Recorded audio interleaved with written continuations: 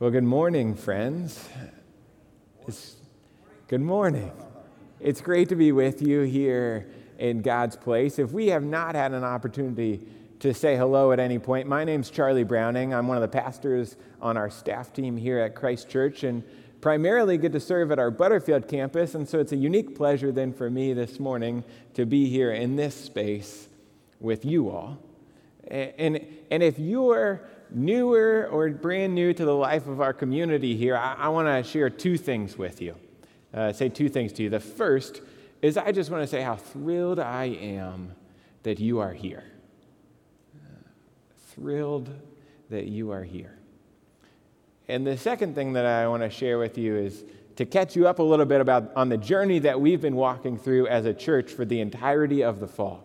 You see, we've been on a journey in this sermon series through the entire book of Exodus from start to finish. And we're titling this journey through the book of Exodus, Wild.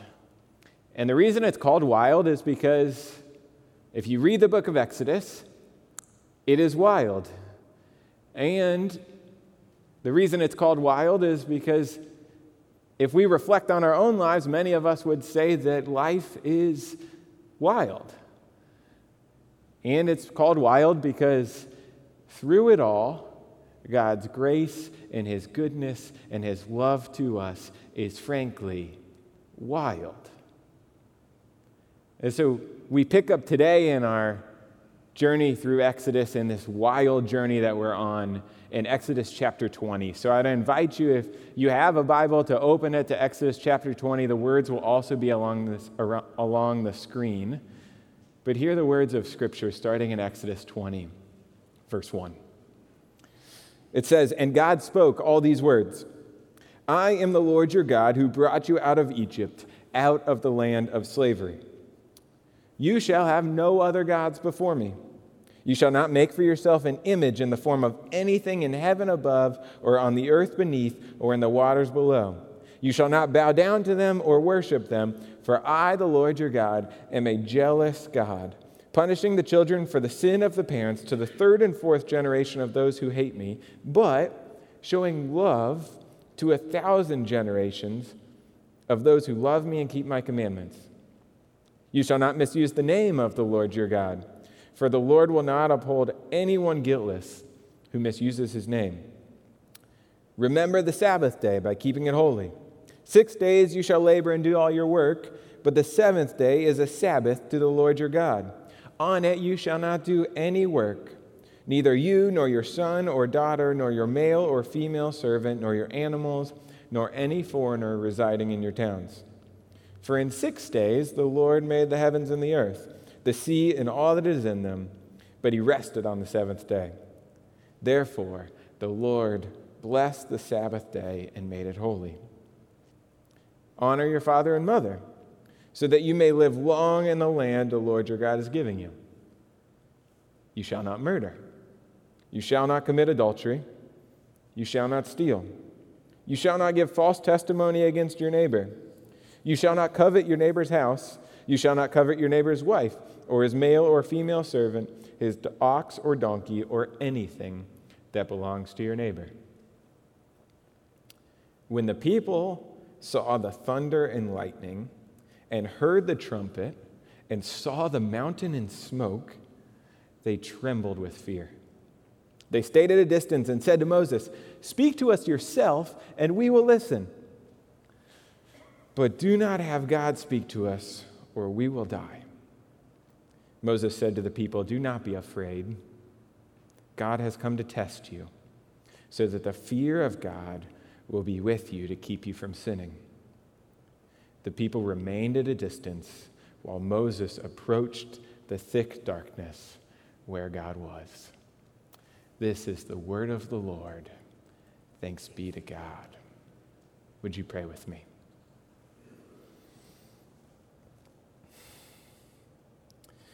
Father God, we submit ourselves to your word this morning. We open our hearts to whatever it is that you have for us in this place. We pray that you would speak to us through your holy word today, giving us exactly what we need. Lord, we know and we trust that you sustain all things and that you're the one who brings order out of chaos. And we pray today that you might move us further toward participating in your kingdom work in this world. We pray these things in the name of Jesus Christ our Lord. Amen.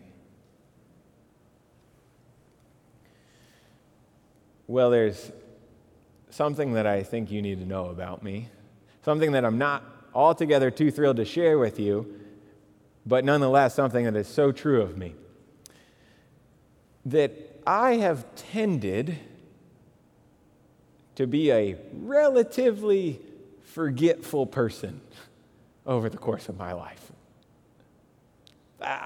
I've tried everything I can conceive of to try to remedy this. I've tried every self-help book that exists. I've tried repeating things out loud when they're said. I've tried writing things down. I've tried repeating things in my own mind over and over again. And yet still, to this day, I am very poor at remembering things. It's so bad that when I was a kid, my dad used to joke. He would say, "Charlie, if your head was not attached to you, I fear that you would forget it everywhere that you went." And I'm not totally sure that he was joking, and I definitely don't think he was altogether wrong. And that was, of course, then, and this is now, but now doesn't seem to be any better.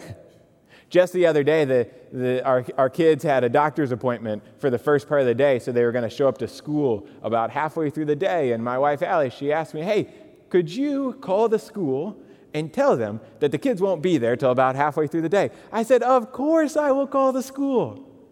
3 minutes later, guess who forgot to call the school? Me. Guess who had to deal with the school calling them because they had no idea where our children were? Allie. I continue to be a forgetful person. And don't even get me started on my inability to remember people's names. It's one of the worst possible traits that a pastor could have. I am horrible at it. The number of times that we find ourselves in a social situation where Allie has to lean over to me and whisper the person's name into my ear because she can just tell in that moment that I cannot remember their name. It happens all the time.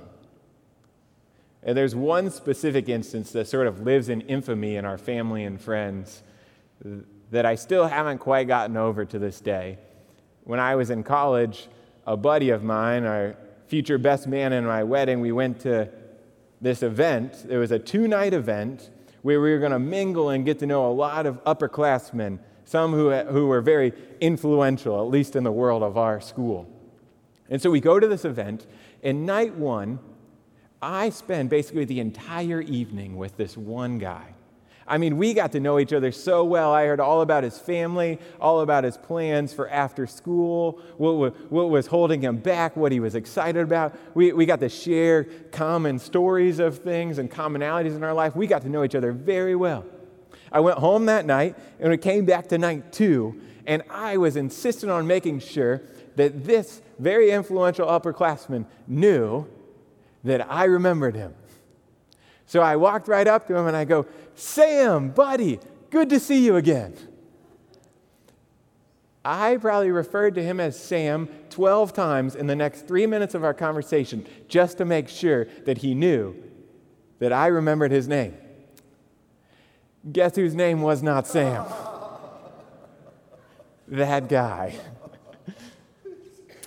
My friend, and he's just standing there sort of laughing so hard that he's almost crying, not interrupting the entire time, watching me just fail to remember.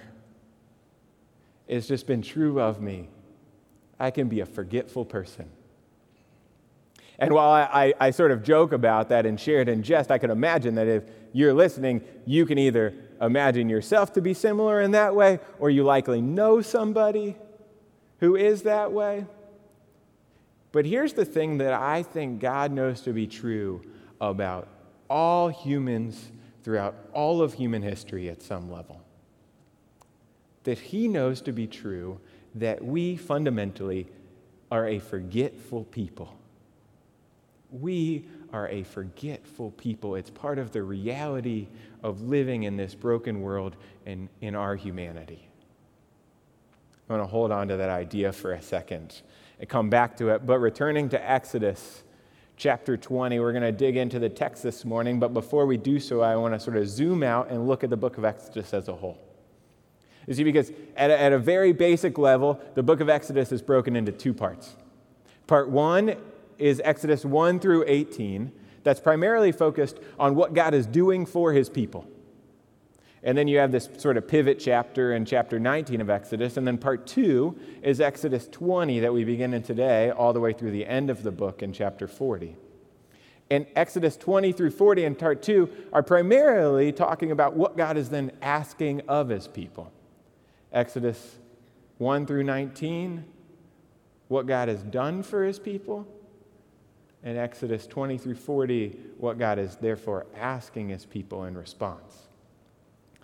And we see here then, at the beginning of Exodus 20, that the scripture sort of makes this transition into the second part of Exodus, where God begins to ask something of his people, and it does that in a way that clearly articulates for us exactly how God operates. You see, we see at the beginning of Exodus 20 that God operates in a way that he makes sure to help us realize that any relationship between him and us, any relationship between God and humanity, it first starts with him.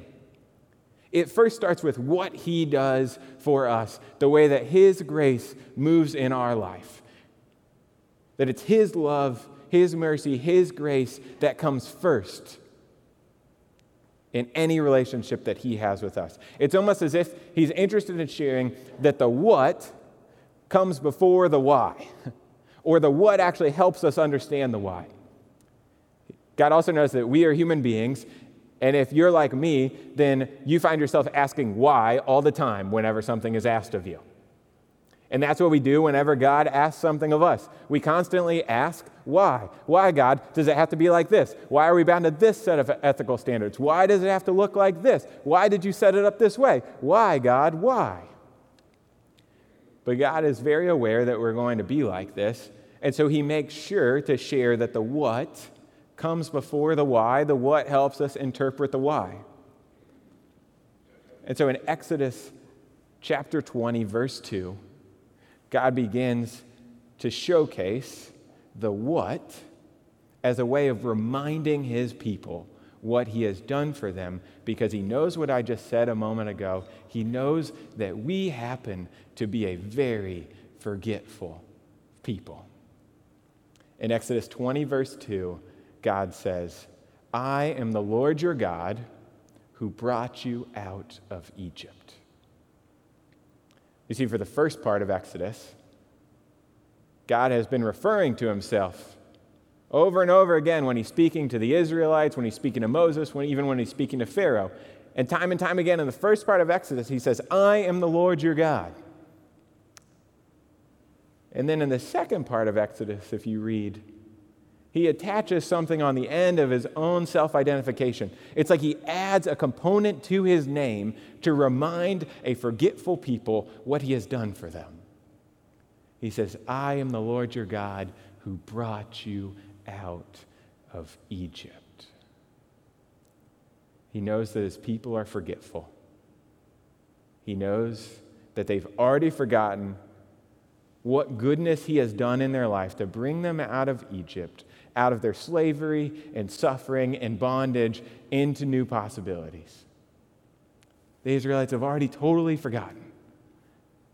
So he wants to remind them, as if he's saying, before we go any further in this journey, before we switch to part 2 of Exodus, I need to remind you of this, because Exodus 20 and on will not make sense unless you remember what has happened in Exodus 1 through 19. Which I think then begs the question of each one of us and of you this morning, what has God done for you that he wants you to remember today? Because we cannot go any further before we stop and reflect on just that.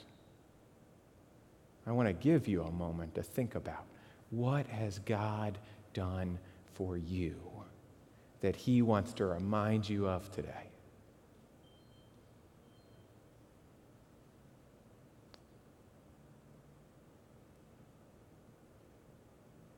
What is that truth? It's as if God then says, okay, now that I've had an opportunity to remind you of what I've done for you, here is what I'm asking of you. And then for the rest of Exodus 20, as we read a moment ago, he lays out the 10 Commandments, the Decalogue, his law to his people. This is how he reveals it to his people. It is this well-known set of commandments that have been guides for living, that have formed ethical boundaries and standards for time and time, that have been passed on for generations to generation. We had an opportunity to recite it a moment ago together. You heard it as I read it out loud in the reading of Exodus earlier in our time together, but I want to put it up there one more time for us to look at. That this is how God reveals himself to us through his law. This is what it says. It says, "You shall have no other gods before me. You shall not make for yourself an image or an idol in the form of anything. You shall not misuse the name of the Lord your God." It says, "Remember the Sabbath day by keeping it holy. Honor your father and your mother. You shall not murder. You shall not commit adultery. You shall not steal. You shall not give false testimony against your neighbor. And you shall not covet your neighbor's house, wife, belongings, etc." This is the law that God gives to his people. So I want to spend a moment just thinking about then together what that law that God gives to his people has to do with us today as followers of Jesus in 21st century America. And here's what I would say to that. The first thing that I would say to that is that God's law means for us exactly what it says. That this is exactly what he means for us to live into, how he means for us to abide and live according to. This is not a set of laws that was set for us as though it was only beholden to people a long time ago in their particular context and culture. No, this is God's law that is meant to be lived into for all of his people for all of time. And so then we can begin to infer then that part of what God intends for us to receive in this law is just that, to follow what's listed in those 10 Commandments. Period. But I think there's another thing that God's getting at here, something that's even more at a broader level than the specific 10 Commandments that he offers. You see, what I think he's getting at here is that these laws, they fall into two categories. That they have two categories in which they reside that help us maybe summarize what it is that they mean. You see, the first category of the 10 Commandments is Commandments 1 through 4. That they all have something to do with loving the Lord your God with all of your heart. They're sort of the practical ways for how it looks for us to love God with all of our being. And then the second group of commandments, Commandments 5 through 10, seem to be very interested in the concept of loving others as ourselves. They're sort of the practical implications and manifestations of how we, in some ways, love our neighbor as ourselves. That this is also what God is getting at in this law. Loving God with all of your being and loving your neighbor as yourself. And I see this in the 10 Commandments, but I did not make this up. Jesus himself says it in Matthew chapter 22, starting in verse 36. Someone comes to him and asks him, "Teacher, which is the greatest commandment in the law?" Jesus replied, "Love the Lord your God with all your heart and with all your soul and with all your mind. This is the first and greatest commandment. And the second is like it, Jesus says. Love your neighbor as yourself. And then he concludes, all the law and the prophets hang on these two commandments. All of the law and the prophets hang on these two commandments.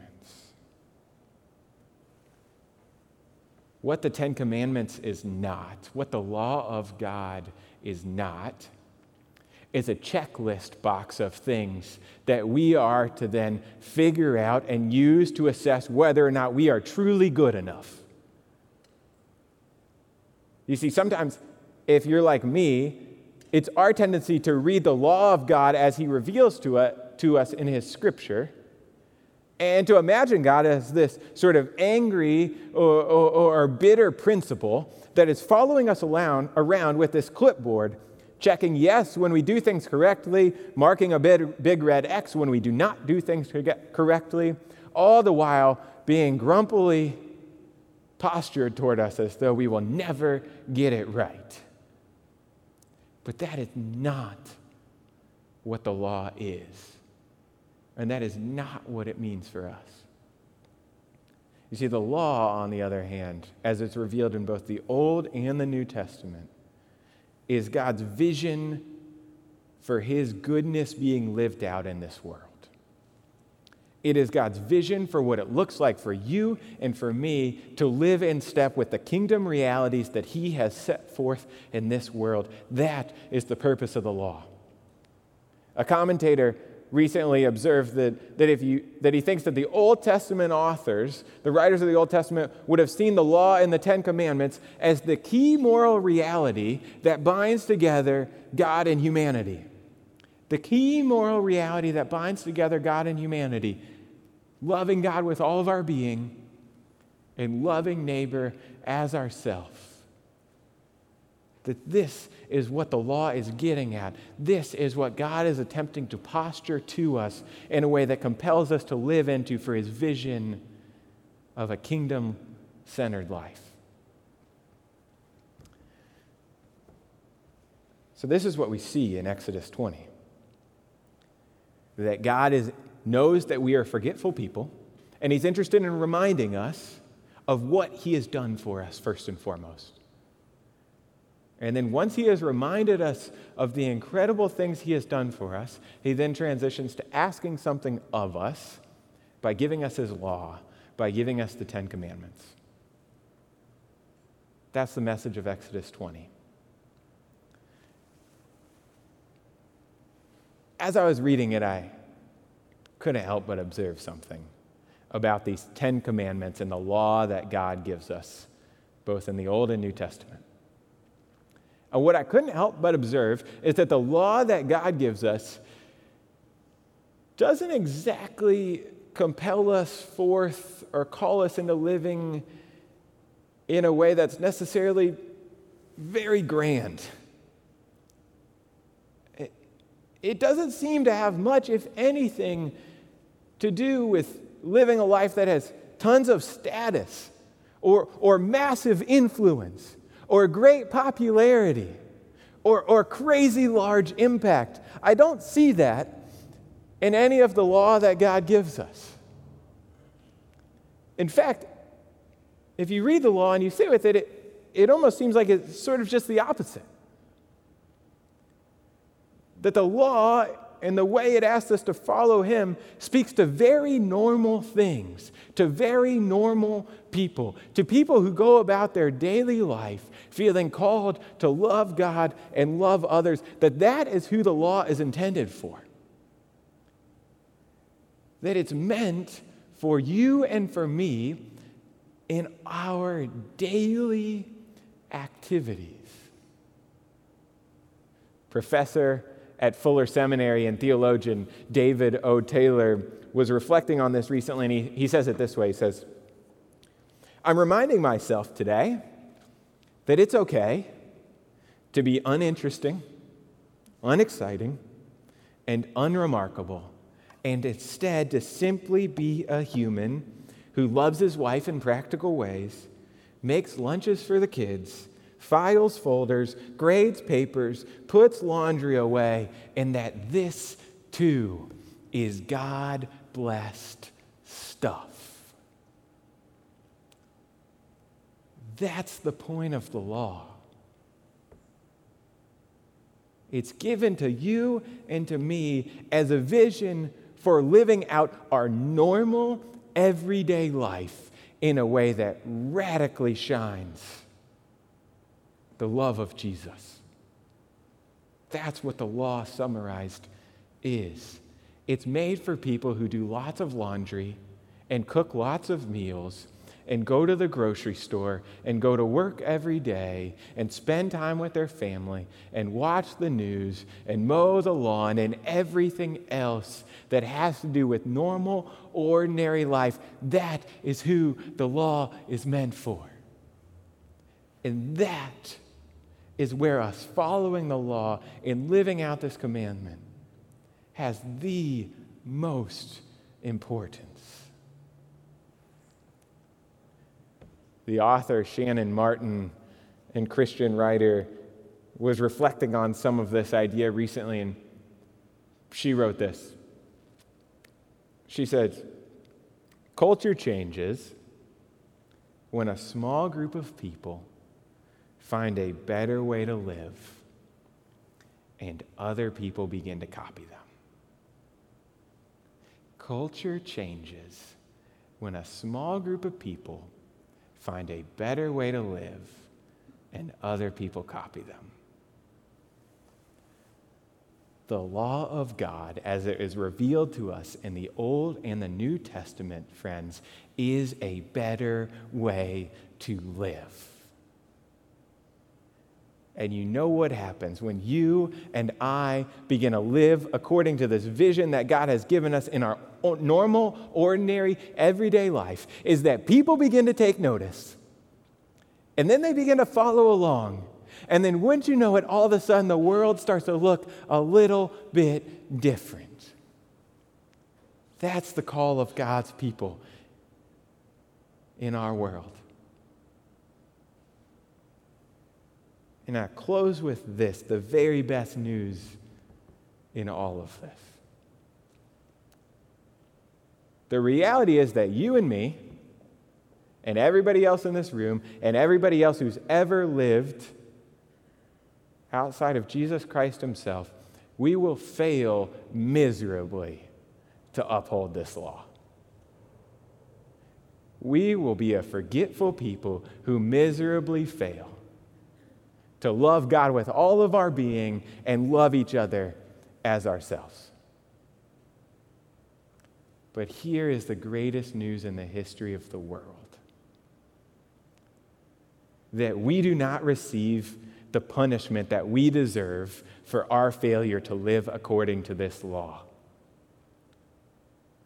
That Jesus himself on the cross at Calvary paid that on our behalf, so that you and me could live into this vision that God gives us in this law without fear or shame or guilt, knowing that we will fail to do it perfectly, but that God's grace covers us every single second.